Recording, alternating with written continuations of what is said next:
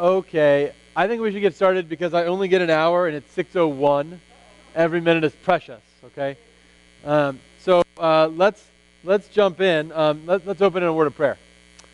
Heavenly Father, we are so thankful for this night and this time to be together. We pray you'd be in our study and conversation and thoughts as we consider how we can shape our minds and our hearts to reflect more of your will for our lives.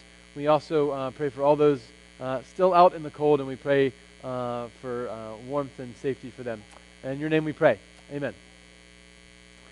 Okay, so I'm curious if anybody here has made a New Year's resolution. Any people who make New Year's resolutions? Okay, a few people. I won't ask what it is. I won't ask you specifically what it is. Okay. Anybody ever made a New Year's resolution? Okay, number of folks. How many, just by show of hands, how many of those resolutions revolved around exercise or food? Okay, all right, that's great. So I just thought it was fun as I was looking at my own New Year's resolution, which is I need to exercise. I thought it'd be interesting to look up some stats on resolutions, and a lot of these revolve around exercise. So January, of course, is the best month of the year for gym memberships. By May, 80% of people have dropped their membership to the gym, right? So it lasts about 5 months. And it turns out that 67% of people who sign up for gym memberships in January never go once. I am in that category. I once got a gym membership from my parents for a present with a note that said a little more of this, a little less of this, and I did not ever go. But it was 67%, two-thirds. Two-thirds of people who buy gym memberships never go once. And then many people who go occasionally don't go regularly. So the stat is that gyms need 10 times as many members as they can accommodate to be profitable. So gyms are counting on you not. Okay?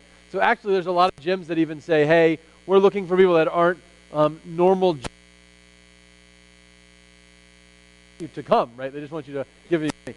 In fact, there's a great episode of Friends where Chandler wants to drop his membership at the gym, but he can't. He's too intimidated by the people who work there, and so he gets Ross to go with him, and they go down to the gym membership, and Ross is the guy saying, be strong, quit the gym, and they leave, and Chandler's still a member, and Ross has joined the gym, and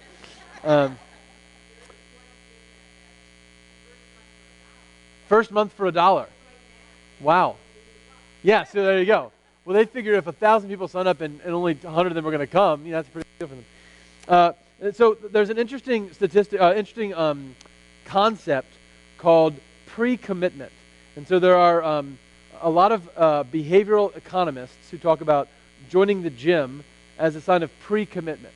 Because when you join the gym, you haven't done anything yet, right? You've given them money, and your thought is, if I give a lot of money to the gym, I'll feel so guilty about not going that I'll go occasionally, right? Which two-thirds of the time doesn't work at all. But the idea of pre-commitment is really interesting, right? To say, hey, I've made a commitment to be committed in the future, right? This is exactly how I work with dieting, right? One day I will do a really good diet. That's my pre-commitment. So I want to think about what it takes to go from pre-commitment to commitment, right? What it takes to go from, hey, I'd like to do this. This is my resolution that I may never make happen, to, yeah, I've actually changed my behavior. And I think this is a pretty critical issue, not just in the world of gym memberships, but in pretty much the whole of our Christian lives, right? That so much of our Christian life is about making decisions and keeping them, especially about changing our behavior. If you've got I didn't tell you to bring Bibles. If you've got a Bible and you want to look over at the book of Romans, I'm going to be looking at just Romans chapter 12. And actually, I think I can get this on the screen really quick. Let's see if I can do this. There's quite a bit of scripture about this idea of renewing our minds. And maybe the most famous verse comes from this passage in Romans. This is Romans chapter 12, verses 1 and 2.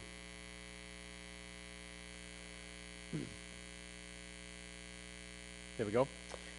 So Paul says, I urge you, brothers, in view of God's mercy, to offer your bodies as living sacrifices, holy and pleasing to God.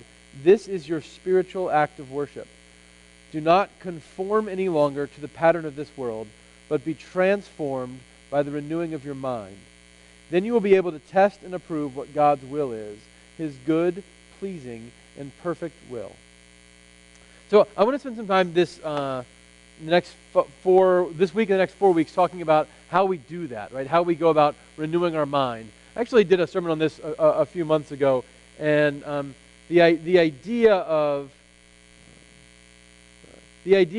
habits being related to the renewal of our mind is pretty powerful for me. So we're gonna go over that a little bit tonight. Before we do that, just really quick, you got a little outline. I'm not going to go through this in detail, but it's got some information that's helpful for you. The two things I want to point out particularly, just kind of what we're going to do by week. So tonight we're going to talk about understanding habits, what a habit is, how they get created, what happens in our brain in the midst of habits. And then the next 2 weeks after that, the 11th and the 18th, we're going to talk about how you start and change habits. I don't say start and stop because you can't stop a habit, but you can change a habit, okay? If we have time on the 18th, I also hope to talk a little bit about societal habits, about how societies are changed by habitual action. And then the 25th, we're going to talk about addiction. Addiction is a very particular kind of habit, okay? And so we'll talk about that separately as a thing that I think affects everybody in one shape, form, or another. And then the last night, we're going to talk about helping others, how we pass it on. So how do we pass on the skill of habit formation to other people, which is a pretty critical part of this process, okay? I want to ask you tonight, I'll mention it again at the end, but I want to ask you to begin thinking about one particular habit you want to either start or change over the next 4 weeks. Okay? And you don't have to know that tonight, but you need to know it next week. And next week, some folks to share. So you may, like if your habit is stop doing crystal meth, maybe pick 2 habits, okay?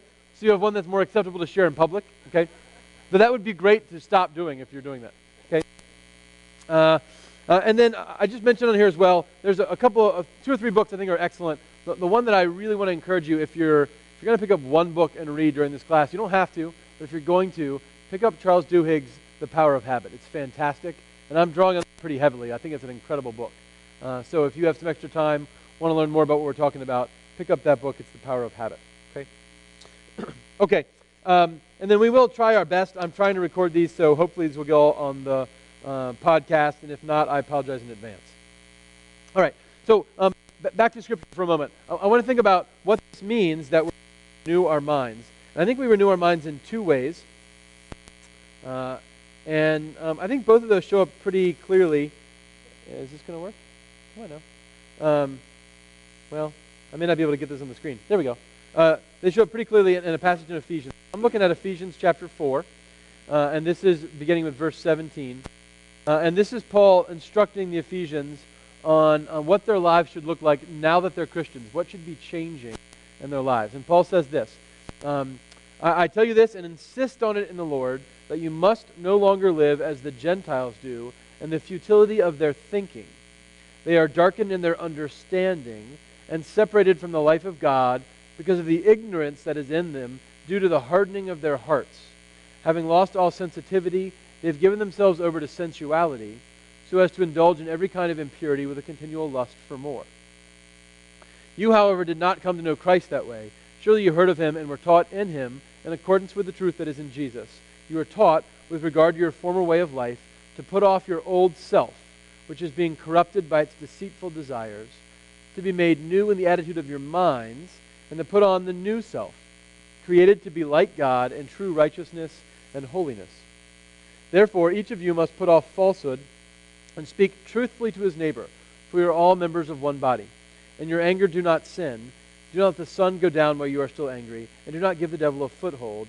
He who has been stealing must steal no longer, but must work, doing something useful with his own hands, that he may have something to share with those in need. Do not let any unwholesome talk come out of your mouths, but only what is helpful for building up others according to their needs, so that it may benefit those who listen. And do not grieve the Holy Spirit of God, with whom you are sealed for the day of redemption. Get rid of all bitterness, rage and anger, brawling and slander, along with every form of malice. Be kind and compassionate to one another, forgiving each other, just as in Christ God forgave you. Okay, so two things in this passage that I think are helpful when we think about what it means to be renewed in our minds, or as Paul says here, to put on the new self and be made new in the attitude of our minds. The first is we have this idea, I think it's maybe our dominant idea about behavioral change, which is that it's really from Jesus, right? You will know the truth, and the truth will set you free. That there's some insight, some truth, some new story, a new way of seeing the world, that if I get it and internalize it, I can change the way I act, right? If I realize that God really loves me, then I will honor myself and honor other people better, right? And that's 100% true, right? That's biblical. Jesus says that. You will know the truth, and the truth will set you free. And I think we see that here. Paul talks about the idea that the Gentiles are darkened in their understanding. They don't get it, right? They don't understand who God is or what he's done for them, and therefore they can't live out the life he calls them to live. But not all of transformation, not all of the change that Christ calls us to in terms of putting on the new self is about just accepting a truth. And this is really critical because I think that we've done a poor job of expressing this in the church. I think most people are led to believe in the church that transformation happens when you know truth. And the reality is, a lot of people know truth and never change. Okay? A lot of people know truth and never change. And part of that is because some change doesn't happen at the level of our intellect. It happens at the level of our habits. So Paul goes on in this passage to talk about don't let the sun go down while you're angry. He says, stop lying, speak truthfully to your neighbor. He says, don't let unwholesome talk come out of your mouths. He says, get rid of malice and anger and be forgiving. Those aren't necessarily behaviors that we attain because we get a deep intellectual truth. Those are behaviors that change because we work on changing our habits, right? I think I shared a few weeks ago in worship that I kind of enjoy the occasional profanity, and I worked really hard to change that habit, right? And when I realized that Jesus loved me and he died for me, and that even something as simple as the language I used reflected on him, I absolutely said, hey, I need to change my language. But it didn't change that day, right? It took a lot of work to change. It wasn't sufficient to have the knowledge. I needed some kind of methodology for changing my behavior, okay? So that's what we're going to talk about this season, is that second kind of change, the change of behavior that comes from knowing the right kind of methodology for transformation. So I want to begin by telling, or maybe retelling, a story about a guy named E.P. If you remember this from a number of months ago, there's a guy named Eugene Pauly, who in 1993 was 59 years old, and he was living in, I think, California, and he was rushed to the hospital by his family. He was critically ill and was in a coma for 10 days. Turned out he had viral encephalopathy, viral encephalitis, which is pretty rare and doesn't usually have major side effects, but it got into the brain, and it was very deadly, and he almost died. He was saved by some pretty incredible medications, but after he came out of his coma, they began to realize that he was different. And he was different because he was no longer able to make new memories. Okay, so they did brain scans, and EP had a walnut-sized portion of his frontal lobe that was just missing, that had been eaten away by the virus. And so everything that happened to him up till he was 59 years old, he had great recollection of.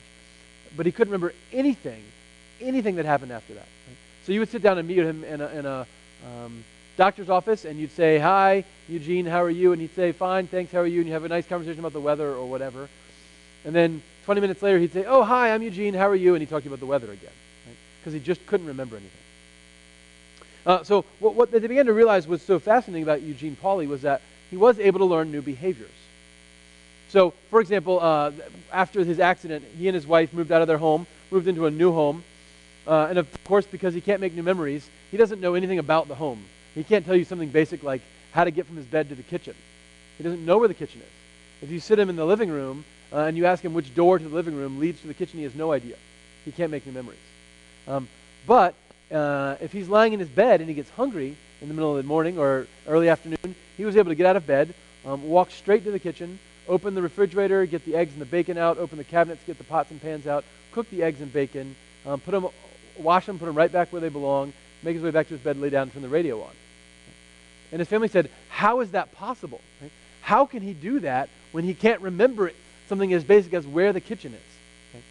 Okay? And what they discovered, and EP was critical in this, some of the scientific discoveries around this issue, was that the part of your brain that controls your memory and your sort of reason and logical thinking and your decision making, which we call the frontal lobe, is completely unrelated to the part of your brain that controls automated behaviors. Okay?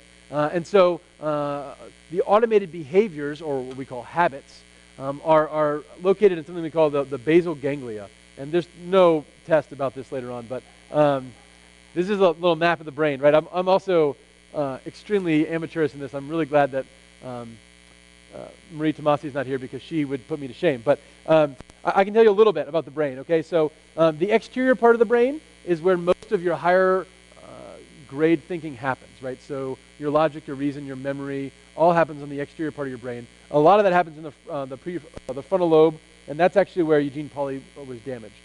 The basal ganglia is this purple and pink part here. That's right at the brainstem, right? It's right where the spine reaches the skull. And it's your really basic functions, okay? So the basal ganglia, and this sounds scientific, but it's really quite important. The basal ganglia controls automated behavior. My ability to walk and talk at the same time is because I have a basal ganglia. Right? I don't have to think about walking. Your ability to breathe right now and not think about breathing is because you have a basal ganglia. Okay? There are actually folks that have been injured and had damage to their ganglia, and they can still function, but it takes effort.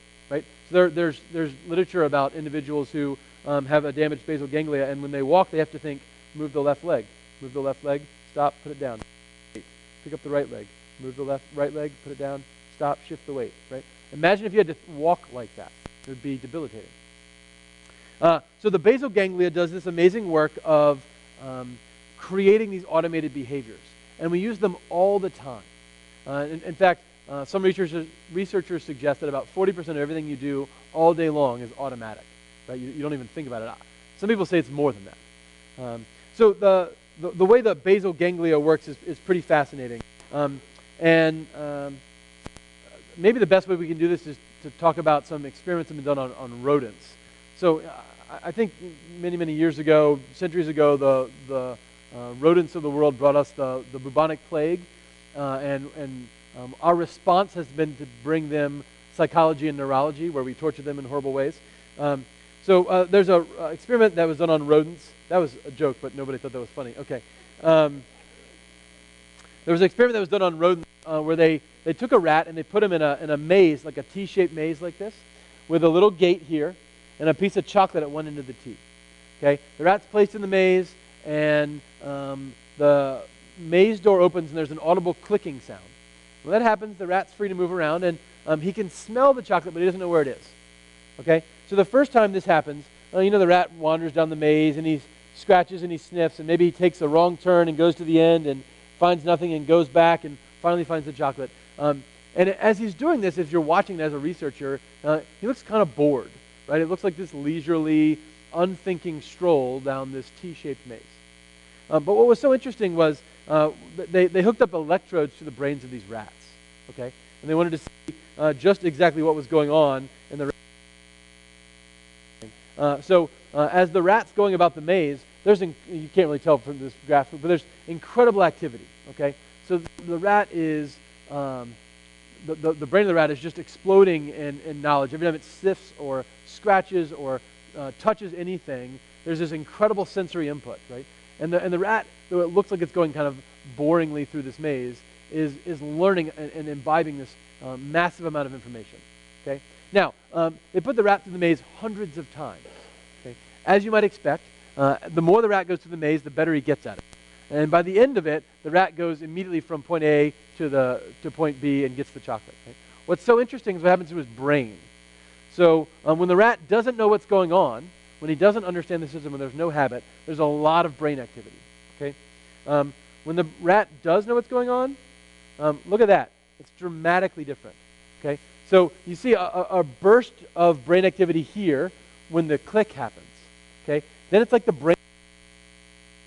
The rat gets to the chocolate, and there's a burst of brain activity again. Okay. This is really important. Because this is how all of our brains work.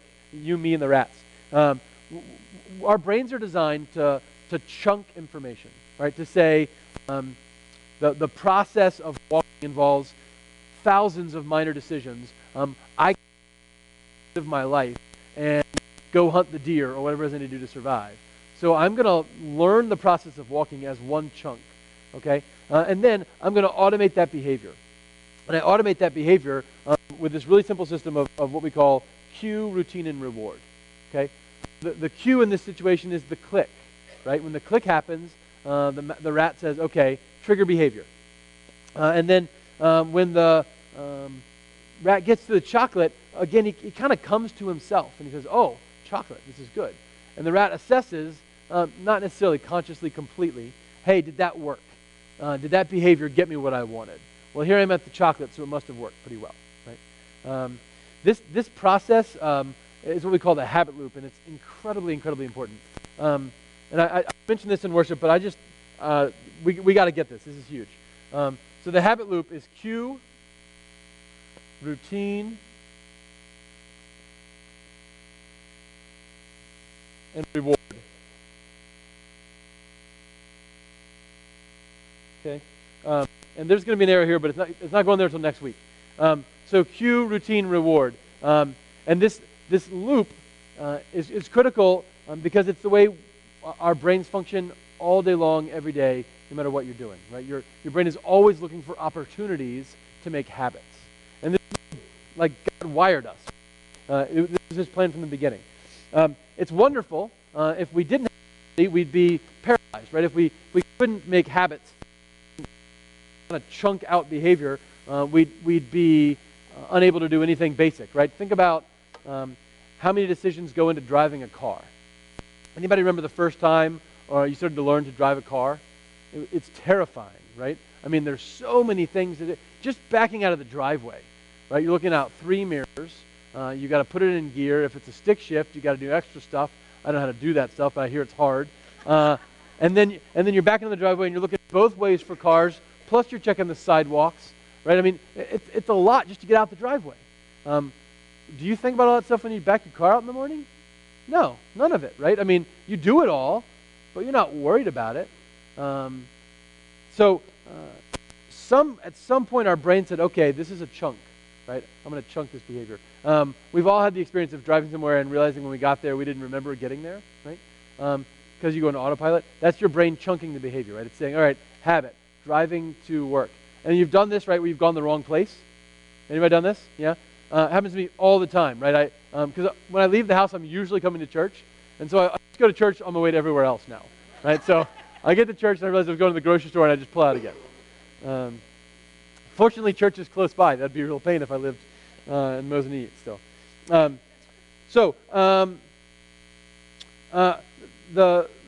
challenge for us, we're doing good. Okay. The challenge for us in this process is our brain has to know when to trigger a habit and when not to trigger a habit, right? So imagine you're the rat in the maze. What tells you to trigger the habit to go find the chocolate? What's the cue? The click. Okay, great. Now imagine you're the rat in the maze, and instead of a click, you hear a meow, right? You're going to have a different habit, right? Our brains are sophisticated enough to say, oh gosh, there's a cat in the maze, right? We are not going to go looking for the chocolate. We're going to hide. Just to be aware at that point, before the cue is accepted, your brain is thinking, all right, what am I doing? Okay? Once the cue is accepted, your brain's on autopilot. And then your brain kind of comes to again when you get to the chocolate, and you say, all right, this is the reward I was searching for. Yes, good job, routine. Okay. Let me digress for a second. No, let me pause for a second. Does that make sense? Does that routine, cue, routine, reward loop make sense? Any questions about that? This is all in the basal ganglia. And this is precisely why somebody like EP can learn new habits, but not new memories, right? So EP can learn the habit of making breakfast in a new kitchen, but he doesn't know how many times he's had breakfast. So he'll make breakfast 5-6 times a day, every 40 minutes, because he can't remember doing it, but he can learn the habit. Okay. Any, questions about that? Is that making sense so far? This is really important, so I want to make sure it's clear. Okay. There's a great movie called Memento that is all about this, which is also not child appropriate, but it's all about this idea of 2 ways to train your brain. Okay. Just a quick aside. When we talk about the reward, I realize I wrote it upside down and backwards, so that's reward. When we talk about the reward, there's two ways to view sort of habit formation. And one way is, I think, the better way, which is this. The other way is, instead of reward, we can use punishment. And I don't know why I'm writing this one upside down and backwards either. It's just become a habit. That's funny. Okay. So, for example, if your kid is in the kitchen with you and you're cooking soup, and the stove is on and it's hot, and your child reaches up to touch the hot soup pot on the stove, and you slap their hand, right? Because you don't want them to burn their hand. You can train a habit that way, but it's a habit that involves a punishment, not a reward. Does that make sense? Right? Here's the problem. Every habit only works in the presence of its cue and reward. Okay? So the rat is not going to go for the chocolate. If it doesn't hear the click, let me rephrase. The rat's not going to use the habit to get to the chocolate unless it hears the click and it finds the chocolate at the end. Okay? If you tell your child, for example, not to touch the boiling pot by slapping his or her hand, what happens when you're not there? They touch the pot, right? They're going to do it because the reward or the punishment is gone, right? So this is actually really critical because we can change habits if we know this information, right? If the cue is missing, then I can change a habit. Or if I can create a new cue that preempts an old cue, I can change a habit.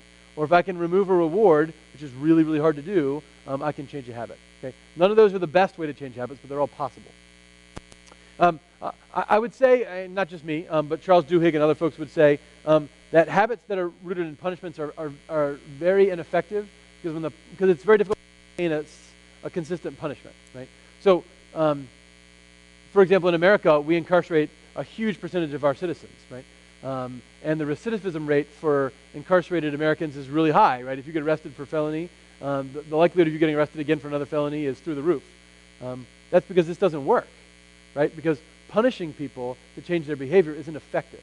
Now, it gets them off the street, maybe. I'm not saying you shouldn't incarcerate people who commit crimes. I'm saying it's not going to change their behavior.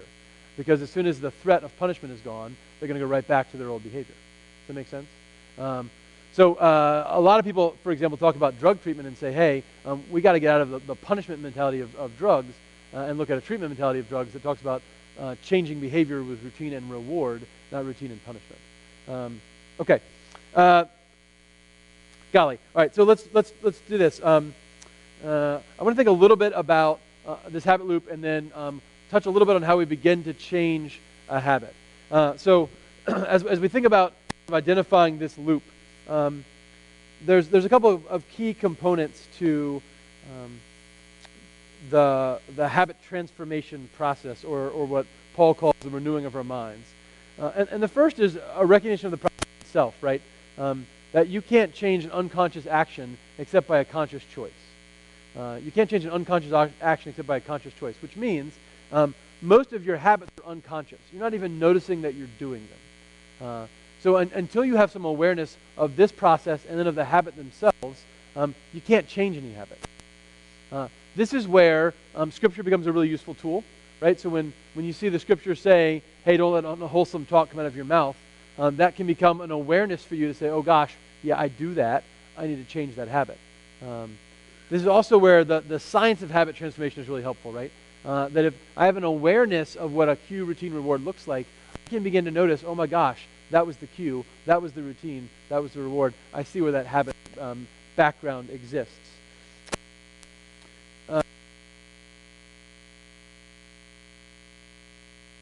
Action. This is what Paul says when he says, put on the new self. Right? It's never something that you default into. You default into habits, but you don't default out of habits. Okay? Because your brain is wired to simplify decisions. What your brain doesn't do is it doesn't decide which decisions are good. Right? And this is really tough. It would be really helpful if your brain could say, all right, it's a good habit to brush my teeth in the morning. It's a bad habit to smoke a cigarette. I'm going to make it easier to make the routine of brushing the teeth and harder to make. Your brain doesn't do that. Right? Your brain just says, hey, it's a habit. It's a routine. I see this loop. I'm going to do it. And the habit itself, the process is good, but it can engender in us some really destructive habits. So two things that are helpful to recognize. The first is that habits are durable, and the second is that habits are delicate. Okay? So habits are durable. That means they don't go away when we stop doing them. So if you go on a vacation to wherever, and you don't take your car, and you come back a week or a month later, you still know how to drive your car, right? More or less. Anybody ride their bike on a regular basis? A few people do. I know some bike riders here. Anybody ever ridden a bike before? Do you think if you got on a bike you could ride it? Yeah.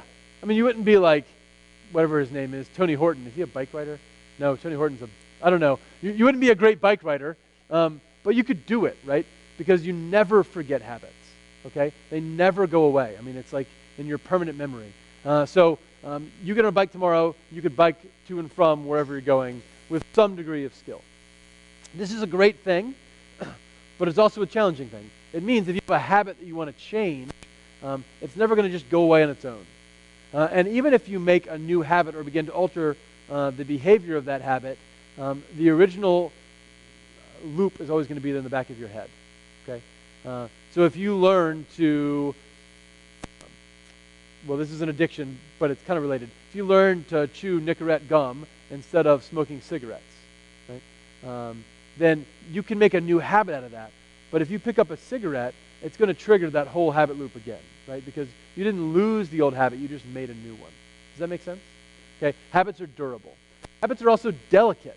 And what I mean by delicate is if you mess up this habit loop, you'll throw the person for a loop. You'll throw the person out of the cycle. Okay, so I told a story before about EP, who lived in California, who he moved after his accident to a new home, new neighborhood, didn't know where that was, couldn't make a memory of where he lived. But he and his wife would take these long walks morning and afternoon around their little community. Part of that was because EP would ask the same questions over and over again all day long. It was driving his wife crazy, right? And so she had to get him out of the house to do these walks. So one day she gets up a little later than usual and she can't find him. And this is her nightmare scenario, right? That he would wander off and he would never be able to find his way home and he couldn't explain to anyone where he lived or what was going on or anything that made any sense to a stranger. And so she runs around the neighborhood, she knocks on all the doors, she thinks maybe he went to a house that looks like theirs, et cetera, can't find him. Comes back in 15 minutes later to call the police, and there he is sitting on the sofa watching TV. And she's like, "Where did you go?" And of course he says, "I don't remember," because he can't. So she watches him the next day, and he gets up and he does the walk, right? And he walks around the neighborhood, the same walk they did together every morning and every afternoon. He has no idea where he lives. Later on, researchers will walk with EP, and as they're walking, they'll say, "Hey, do you know where you are?" "No, I have no idea where you are." "Hey, do you know where you live?" "No, I have no idea where I live." And then he'll walk right up to his front door and walk in. Now, if EP is on his regular walk that he knows by heart, and there's construction, and the sidewalk on which he normally walks is closed, he will come out of the habit loop and be completely lost, and he cannot come home, right? Because the routine has been interrupted, okay? So he has the cue, and the cue is, whatever the cue is, I woke up and I go for a walk for EP. I'm not sure what his cue is. The routine is, I take exactly this path. As soon as the routine is interrupted, we come out of the habit, okay? Which is what I mean by habits are delicate, okay? And that actually is also a wonderful thing. This is how we change behavior, right? So if I have a habit of stopping by the bar on the way home to have 3 or 4 drinks, it's not an inescapable habit. It's durable, but it's also delicate, right? I can change that with the right methodology. Does that make sense? Okay, a little bit? All right. I also want to make one more distinction between a habit and a skill, okay? So a habit is ordinarily something that's formed unconsciously, and a skill is ordinarily something that's formed consciously, right? So I might say, I'm going to practice the violin every day for an hour for 12 years. That's a skill at the end of it. Now, it's still a learned behavior, right? And there's still a point where I'm playing violin where a lot of that is using my Basil Ganglia to say, okay, yeah, vibrato looks like this, and this is where a C note is, and whatever else. But I want to make a distinction between a skill and a habit, because habits ordinarily happen unintentionally. We can intentionally form habits, but often they happen on their own, right? I didn't set out to make a habit of learning to drive to work, right? My brain just did that. I didn't set out to make a habit of brushing my teeth. I mean, I was a kid. I didn't want to do it at all. My parents wanted me to do it. I thought it was dumb. For like 6 years, I brushed with no toothpaste, which is probably why I have such bad teeth.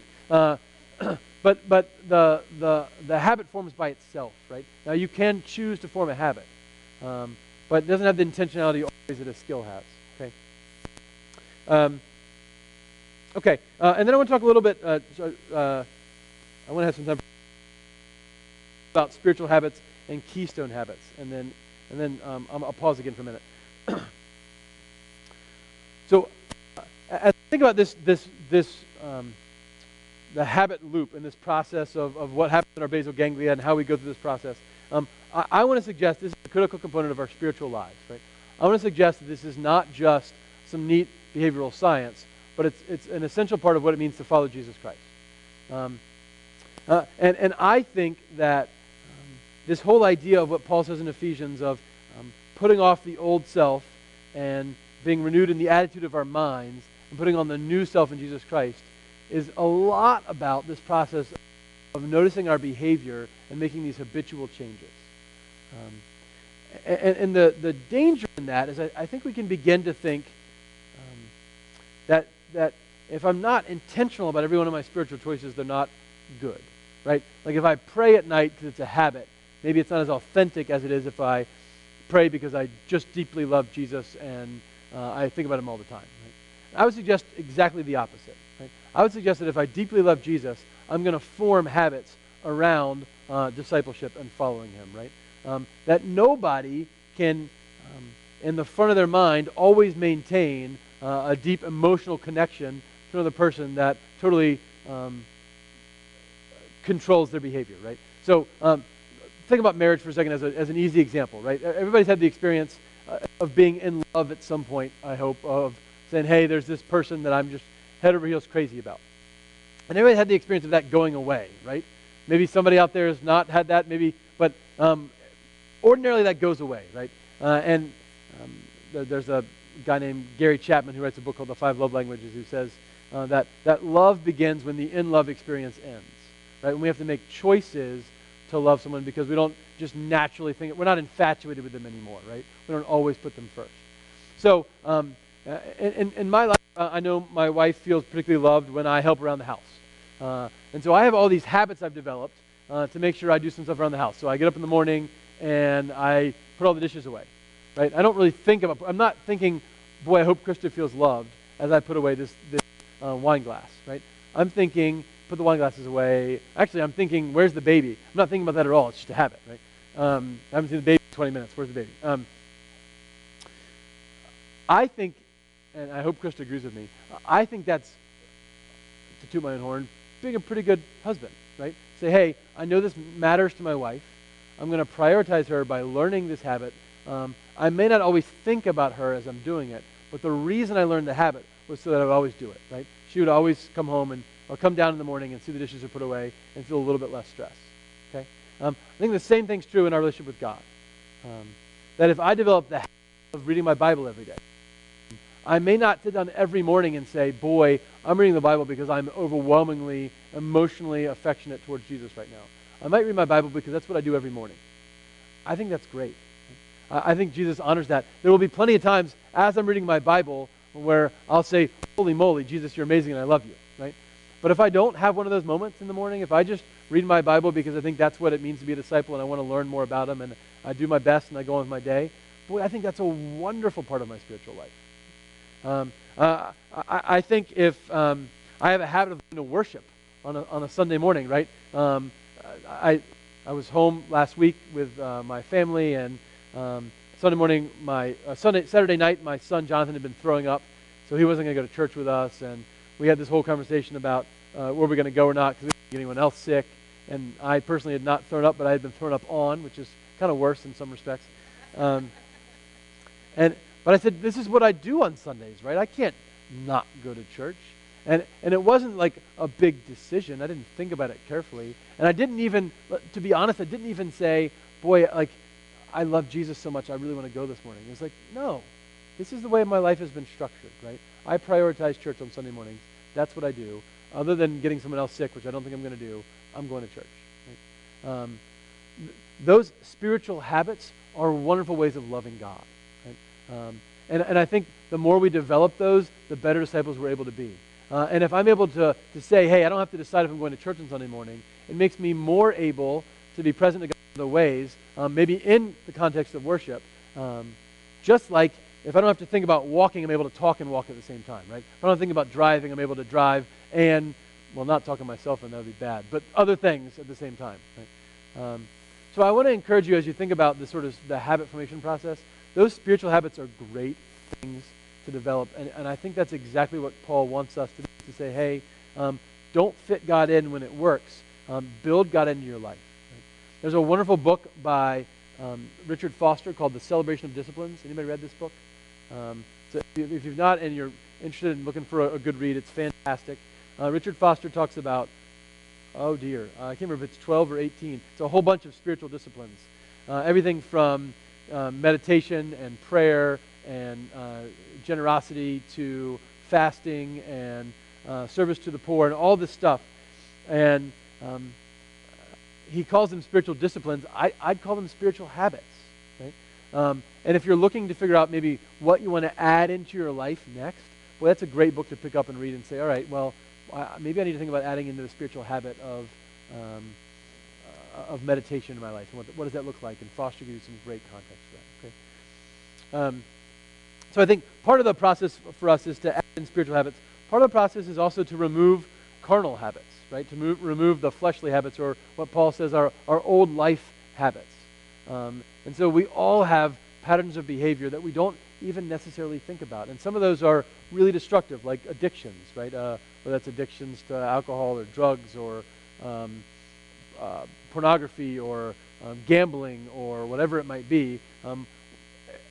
Many people deal with that stuff. But we all have other habits that are maybe not addictions, but are still leading us away from God on a regular basis, right? So some awareness of that to say, all right, well, what are the things that I do kind of automatically that maybe are not God-honoring? And how do I begin to tackle and transform those to consciously try to change my unconscious mind? So I want you guys to think over the next week or so about what habit you like to change or start. And so maybe there's a spiritual habit that you want to start. Actually, self-care is a spiritual habit, right? So if, like, I really need to exercise. So the Bible says your body is your temple. It's a temple of the Holy Spirit. Rather not your temple, it's God's temple. And if you feel like, hey, that's what you need to work on, great. That can be a spiritual habit, right? My small group read a book called, what was that book called? It's called The Good and Beautiful God. Thanks, Joel. It's called The Good and Beautiful God. And in every chapter included a spiritual habit they wanted you to add. And the first one was sleep. Right? The first habit in this book was, if you're not getting enough sleep every night, if you're not getting enough rest every night, you are not able to be present for God and to be God's presence in other people's lives in the way you're supposed to be. You should get more sleep. Right? So a lot of things can be a spiritual habit. Right? So think about either what's a spiritual habit you want to add into your life, or what's a carnal habit that you want to change. Right? What's a behavior that my father and I like to play board games, and so he was here. He was with us for the week before Christmas, and we'll play board games till midnight or 1 a.m. sometimes. And he's really good, so he always wins, which makes it kind of depressing, but still fun. And I have this terrible habit, right? As I'm playing, as it gets later in the night, I'm more tired, and I'm not going to bed because I'm having a lot of fun playing games. So my solution is I eat, right? And so I'll go to the cupboard and I'll get something to eat. Now, it's not so bad most days. When I'm playing board games, and it's a turn-based game, like every other turn, I'll get up and go eat something, right? And it's something small, usually, but I'll do it again and again and again and again. And it's a bad habit. Right? So I had this idea that worked for about 2 weeks in my father-in-law. The idea was, and this is what we'll talk about a little bit next week, to change my routine. Okay, so I'm going to suggest to you guys next week a little bit that cues and rewards are very difficult to change. Not impossible, just very difficult. But routines.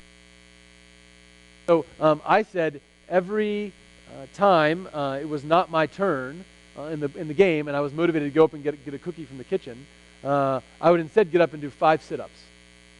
And my idea was I just needed something to do, right? That my cue was really about boredom, right? It's not my turn. I'm tired. It's like 12:30 in the morning, and I need to do something to stay awake and stay focused. Getting up and doing 5 sit-ups would work just as well as getting a cookie, right? It's the movement and the activity that wakes me up. That worked really well until what happened? My cue was gone, right? Steve went home, and I went back to staying up late and watching Netflix and eating lots of food, right? So that process of transformation, you may have a habit that's not necessarily, crystal meth addiction, but I eat too many cookies. Okay, great. Let's pick that and talk about how we're going to transform that. Okay. So this is part of your assignment for the coming week, is to think about either one habit you want to start or one habit you want to change. Does that kind of make sense? Questions about that at all? Okay, we're doing well? Okay. How do I do on time? Okay. So I want to do one last thing, and that's I want to talk about keystone habits. Okay. So the idea of a keystone habit is that there are some behaviors that if you change them, they change everything else. And there's a story that Charles Duhigg tells about a woman named Lisa.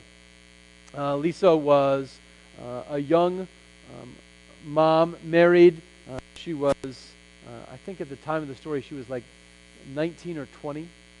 And she was smoking, she was obese, and she was in a very difficult marriage with a very young child. And her husband decided to divorce her, and she lost her job all in the same period of about a week and a half. And so obviously that caused all kinds of trauma and stress for her. And she made a kind of interesting decision. She said, I'm going to go to Cairo, like Cairo, Egypt. And she had not yet maxed out her credit cards, so they were close to being maxed out. So she maxed them out, and she went to Cairo. For no particular reason. She'd always wanted to go to Egypt. And she got there, and she just kind of broke down in her hotel room one night and just was overwhelmed with the state of her life. I mean, here she was in a foreign country, doesn't know anybody. Not planning on staying there, by the way. She's just visiting. And her marriage has fallen apart, and her watching her child, and she's 20 years old, and she's overweight, and she's strung out on, nicotine at least. And she's trying to figure out what's next in her life. And for whatever reason, she looks out and she sees this massive desert just outside of the city. And she says, you know what? I'm going to come back in 1 year, and I'm going to walk across that desert. I'm going to travel across that desert. No logic, no reason to that decision. She just, boom, that was what came into her head. She said, okay, if that's my goal, I've got to change my behavior. And the first thing I got to do is I've got to stop smoking. Okay. Now, Lisa is somebody who's been this real person. She's been studied by a lot of these behavioral psychologists. So I think 5-6 years later, she's sitting in a room in, I think it was Duke University actually, talking to these psychologists. And Lisa at this point is this slim, attractive woman who's been remarried in a stable marriage. She's got a great job. I think she's a runner. I'm not sure if she's a marathon runner, but she runs. All running is crazy to me, and she's doing it. And she, of course, is not smoking at all. And they're trying to figure out how in the world her whole life changed, right? What did she do to make all of that transformation in such a short period of time? She ended up, by the way, in 1 year's time, she did go back to Egypt, and she did travel across the desert. She traveled across the desert in an air-conditioned SUV and a caravan with other people, with emergency water and all these kinds of supplies and stuff. But when she made that commitment, she didn't know that was going to happen, right? And all she knew was, to her mind at that time, she could not meet her goal. She can get that reward without stopping smoking. What they found was that for Lisa, smoking was a keystone habit. It was one transformation that changed everything else. That after that one thing changed, it's like the ball started rolling and it didn't stop. So they did some interesting scans of Lisa's brain, and they found, as far as they could tell, that the habit loops that she used to have were all still there. Right? I mean, there were still electrodes that would light up if you gave her a cigarette. Right? But on top of those, she had kind of rewired her brain. Right? Paul might say she put the new self on top of the old self, right? And she had these new behaviors and habits that were more pleasurable and more natural for her than those old ones. So what they said in this research was everyone has the potential for one of these keystone habits, right? That there may be one thing in your life that if you can change it, it gives you the ability to change everything else. By the way, this sounds a lot like something Jesus might say. That, if you begin the path of transformation, more transformation can come. And so I can't begin to tell you what your keystone habit is, right? I have no idea. And I don't know what my keystone habit is either. But I love the idea that the goal of this class is not just getting you to change one habit, right? I'm not really interested in you keeping your New Year's resolution this year. I'm not really interested in you just adding one spiritual habit, just changing one bad habit. I'm really interested in you learning this process of transformation so that every time you have a habit you want to change, you're able to do that. Right? And I'm hoping that for every one of us, once we learn this skill and once we begin to trust that in the midst of this mechanical process, Christ is in it, the Holy Spirit is in it, helping us and aiding us and moving us along, then maybe we'll begin to believe that the bigger stuff in our lives can change. Right? That if I can change the habit of not smoking, or if I can change the habit of not getting up and going to the cookie jar, if I can begin to sleep better or exercise better, maybe I can also change that stuff that seems insurmountable. That once the Spirit begins to transform me, maybe that transformation can continue. That's my hope. Right? My hope is that we'll learn that skill and we'll trust that in the midst of it, Christ is moving, and we'll become people that get good at being changed. I want to say just one last thing.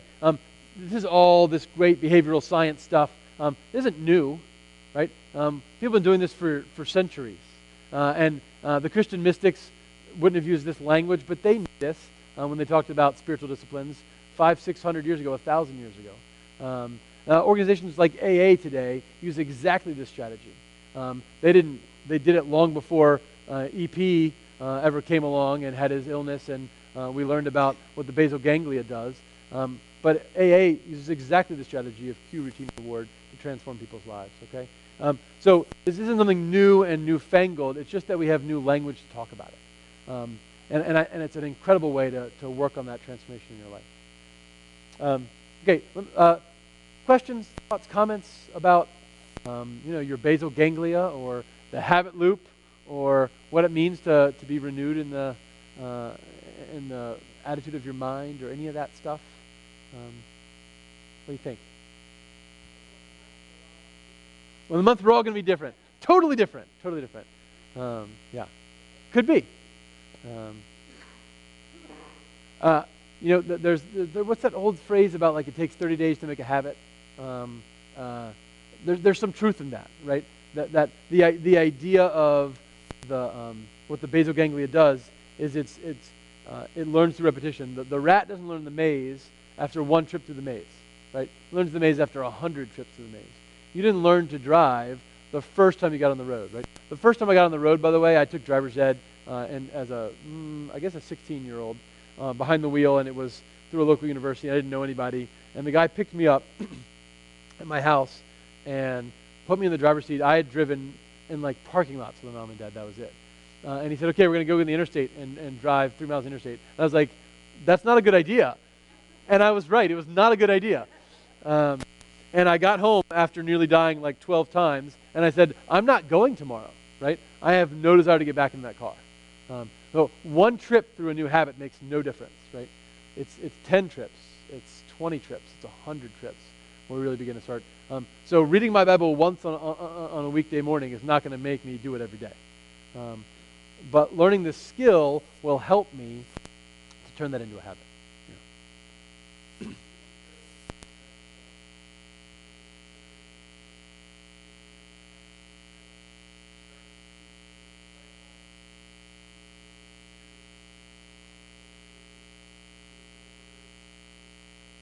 Absolutely. The question is, will changing the habit loop make you uncomfortable in different ways? Absolutely. Right. Now we'll talk about addiction in the future, but obviously there's withdrawal symptoms you go through with addiction. You can have I don't want to say similar withdrawal symptoms, but you can have vaguely similar responses with a habit loop, right?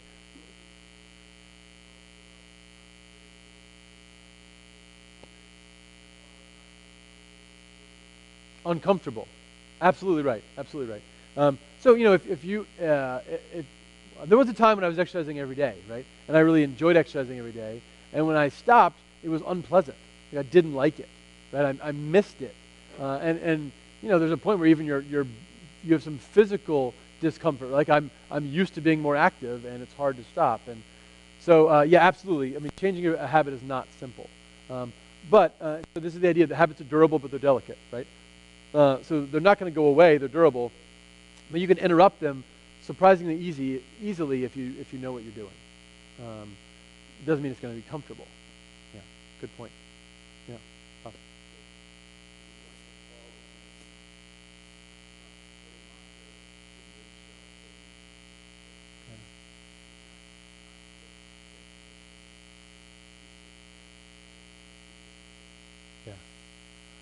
Yeah, the question is when Paul talks about putting on the new self, is that not just what Jesus means about being born again? Yeah, I think it is. I mean, I want to be careful because I'm really suggesting that when Paul says put on the new self, he's talking about two kinds of transformation, right? One is this habitual behavioral change. One is this kind of intellectual truth change. I think they're both really key. When Jesus talks about being born again, I think he's also talking about we would call an ontological change, but he's saying you used to be one thing and now you're something else, right? So Paul talks about a new creation. So Jesus is saying in a nutshell, you used to be human, right? Now you've been adopted into the family and you're like human God, like I am, right? You get the Holy Spirit living inside you. You're no longer just human. And so Paul's saying, okay, if that's true, how should your life change to reflect your new reality? So if your new reality is you're a Christian, right? You're a little Christ. How should your day-to-day life change to reflect the fact that you're a little Christ? Because I've been a little Christ for a long time, right? I mean, I accepted Christ quite a long time ago, and yet there's still plenty of components of my life that are not Christ-like. So I think there's two parts to this. Right? There's the part that Jesus does for us, where he adopts us into the family of God, and he atones for our sins, and he gives us this new status as people whose bodies are temples of the Holy Spirit. And then once that happens, what's my job? Right? I don't do any of that. I can't atone for my own sins, and I can't make the Holy Spirit live inside me. But once that happens, now the Holy Spirit's inside of me, I have a responsibility to try to look more Christ-like.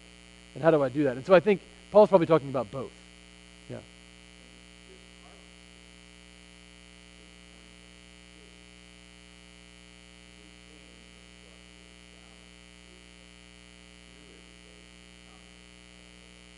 Yep. Heaven. Yeah. Absolutely. Yeah. I hadn't thought about that, but I love that, right? I mean, the cue is Christ's salvation for us. The routine is our response, and the reward is heaven. I mean, that's cool to think about. Yeah. That's very cool. Yeah. Mike.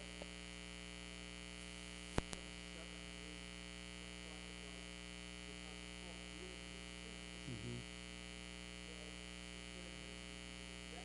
Yes.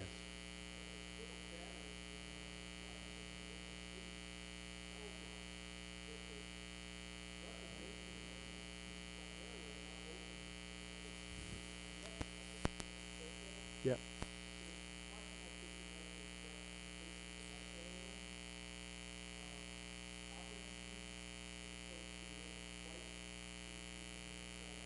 Yes.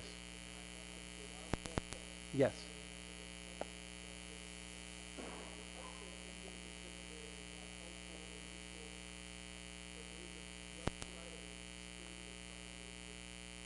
Yes.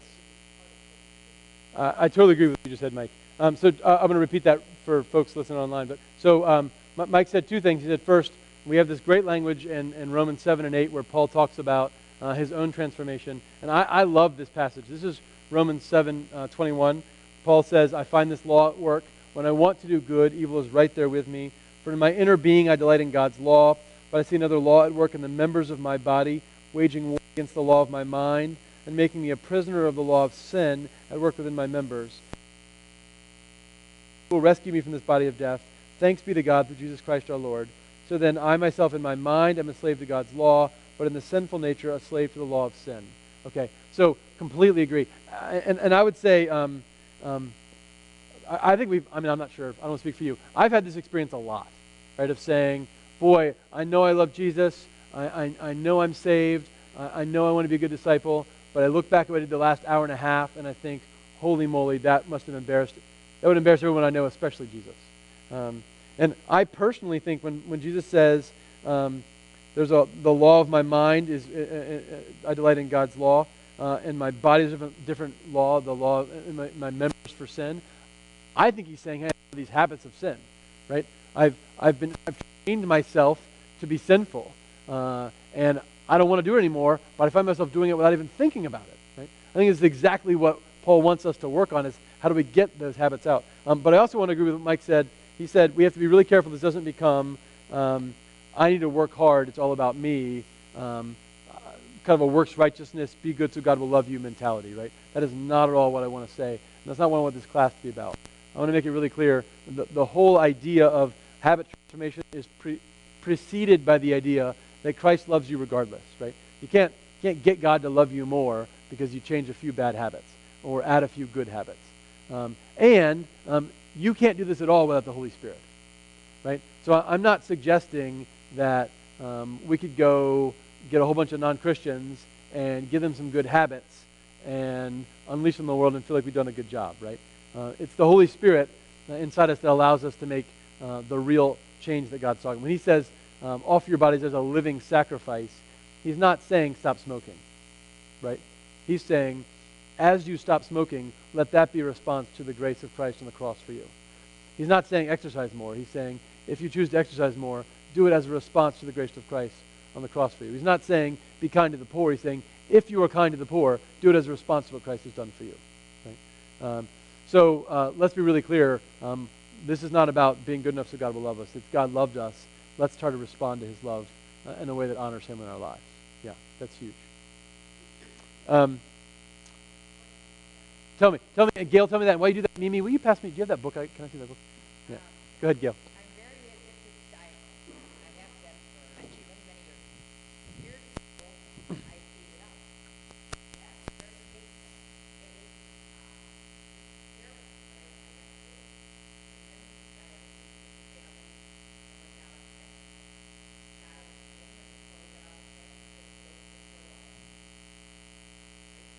Right back to Coke.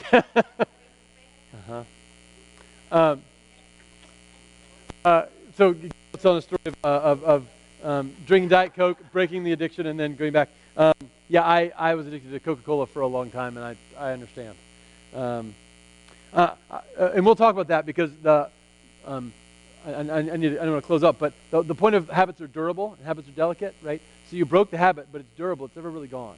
So when you go back, by the way, anybody ever had, again, addiction is different, but anybody ever had a friend or a loved one who was a recovering alcoholic who thought, okay, I've been out of it long enough, I can go back and drink again? Usually you cannot, right? Usually you cannot. I know so many people who thought, well, I've been sober for a year or 6 months or 5 years or 10 years, and they thought, now I can have a drink. Habits are durable. Habits are durable. You can't. They're still there. This is neat. So Mimi gave me this this afternoon. I wanted to read it for you. This is a book called Jesus Calling. This is how I'm going to end. A book by Jesus Calling. It's a devotional book, and every day you get a little different devotional. Today's January 4th. January 4th. I'm a little confused.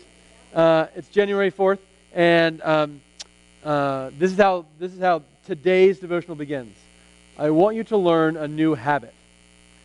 Try saying, "Trust you, Jesus," in response to whatever happens to you. If there is time, think about who I am and all my power and glory. Ponder also the depth and breadth of my love for you. I thought that was pretty awesome that today's assignment was to learn a new habit. Let's pray. Heavenly Father, we thank you. We thank you for the way that you made us. We are fearfully and wonderfully made. We thank you for the fact that you have redeemed us, that we are in Christ a new creation. The old has gone, the new has come. And we thank you, Lord, that you allow us to be part of that process of transformation, that it's not only something you do for us, but something you allow us to share in with you. And so we pray that in the coming weeks and months, we would be part of that process of putting off our old selves and putting on the new life of Christ, that we would be engaged with you in the renewing of our minds. And we pray, Lord, that this process and this journey might be a way to live into that transformation in a way that honors you. We want to learn a new habit. We love you. It's in Christ's name we pray. Amen. Okay, thanks, guys. Go in peace.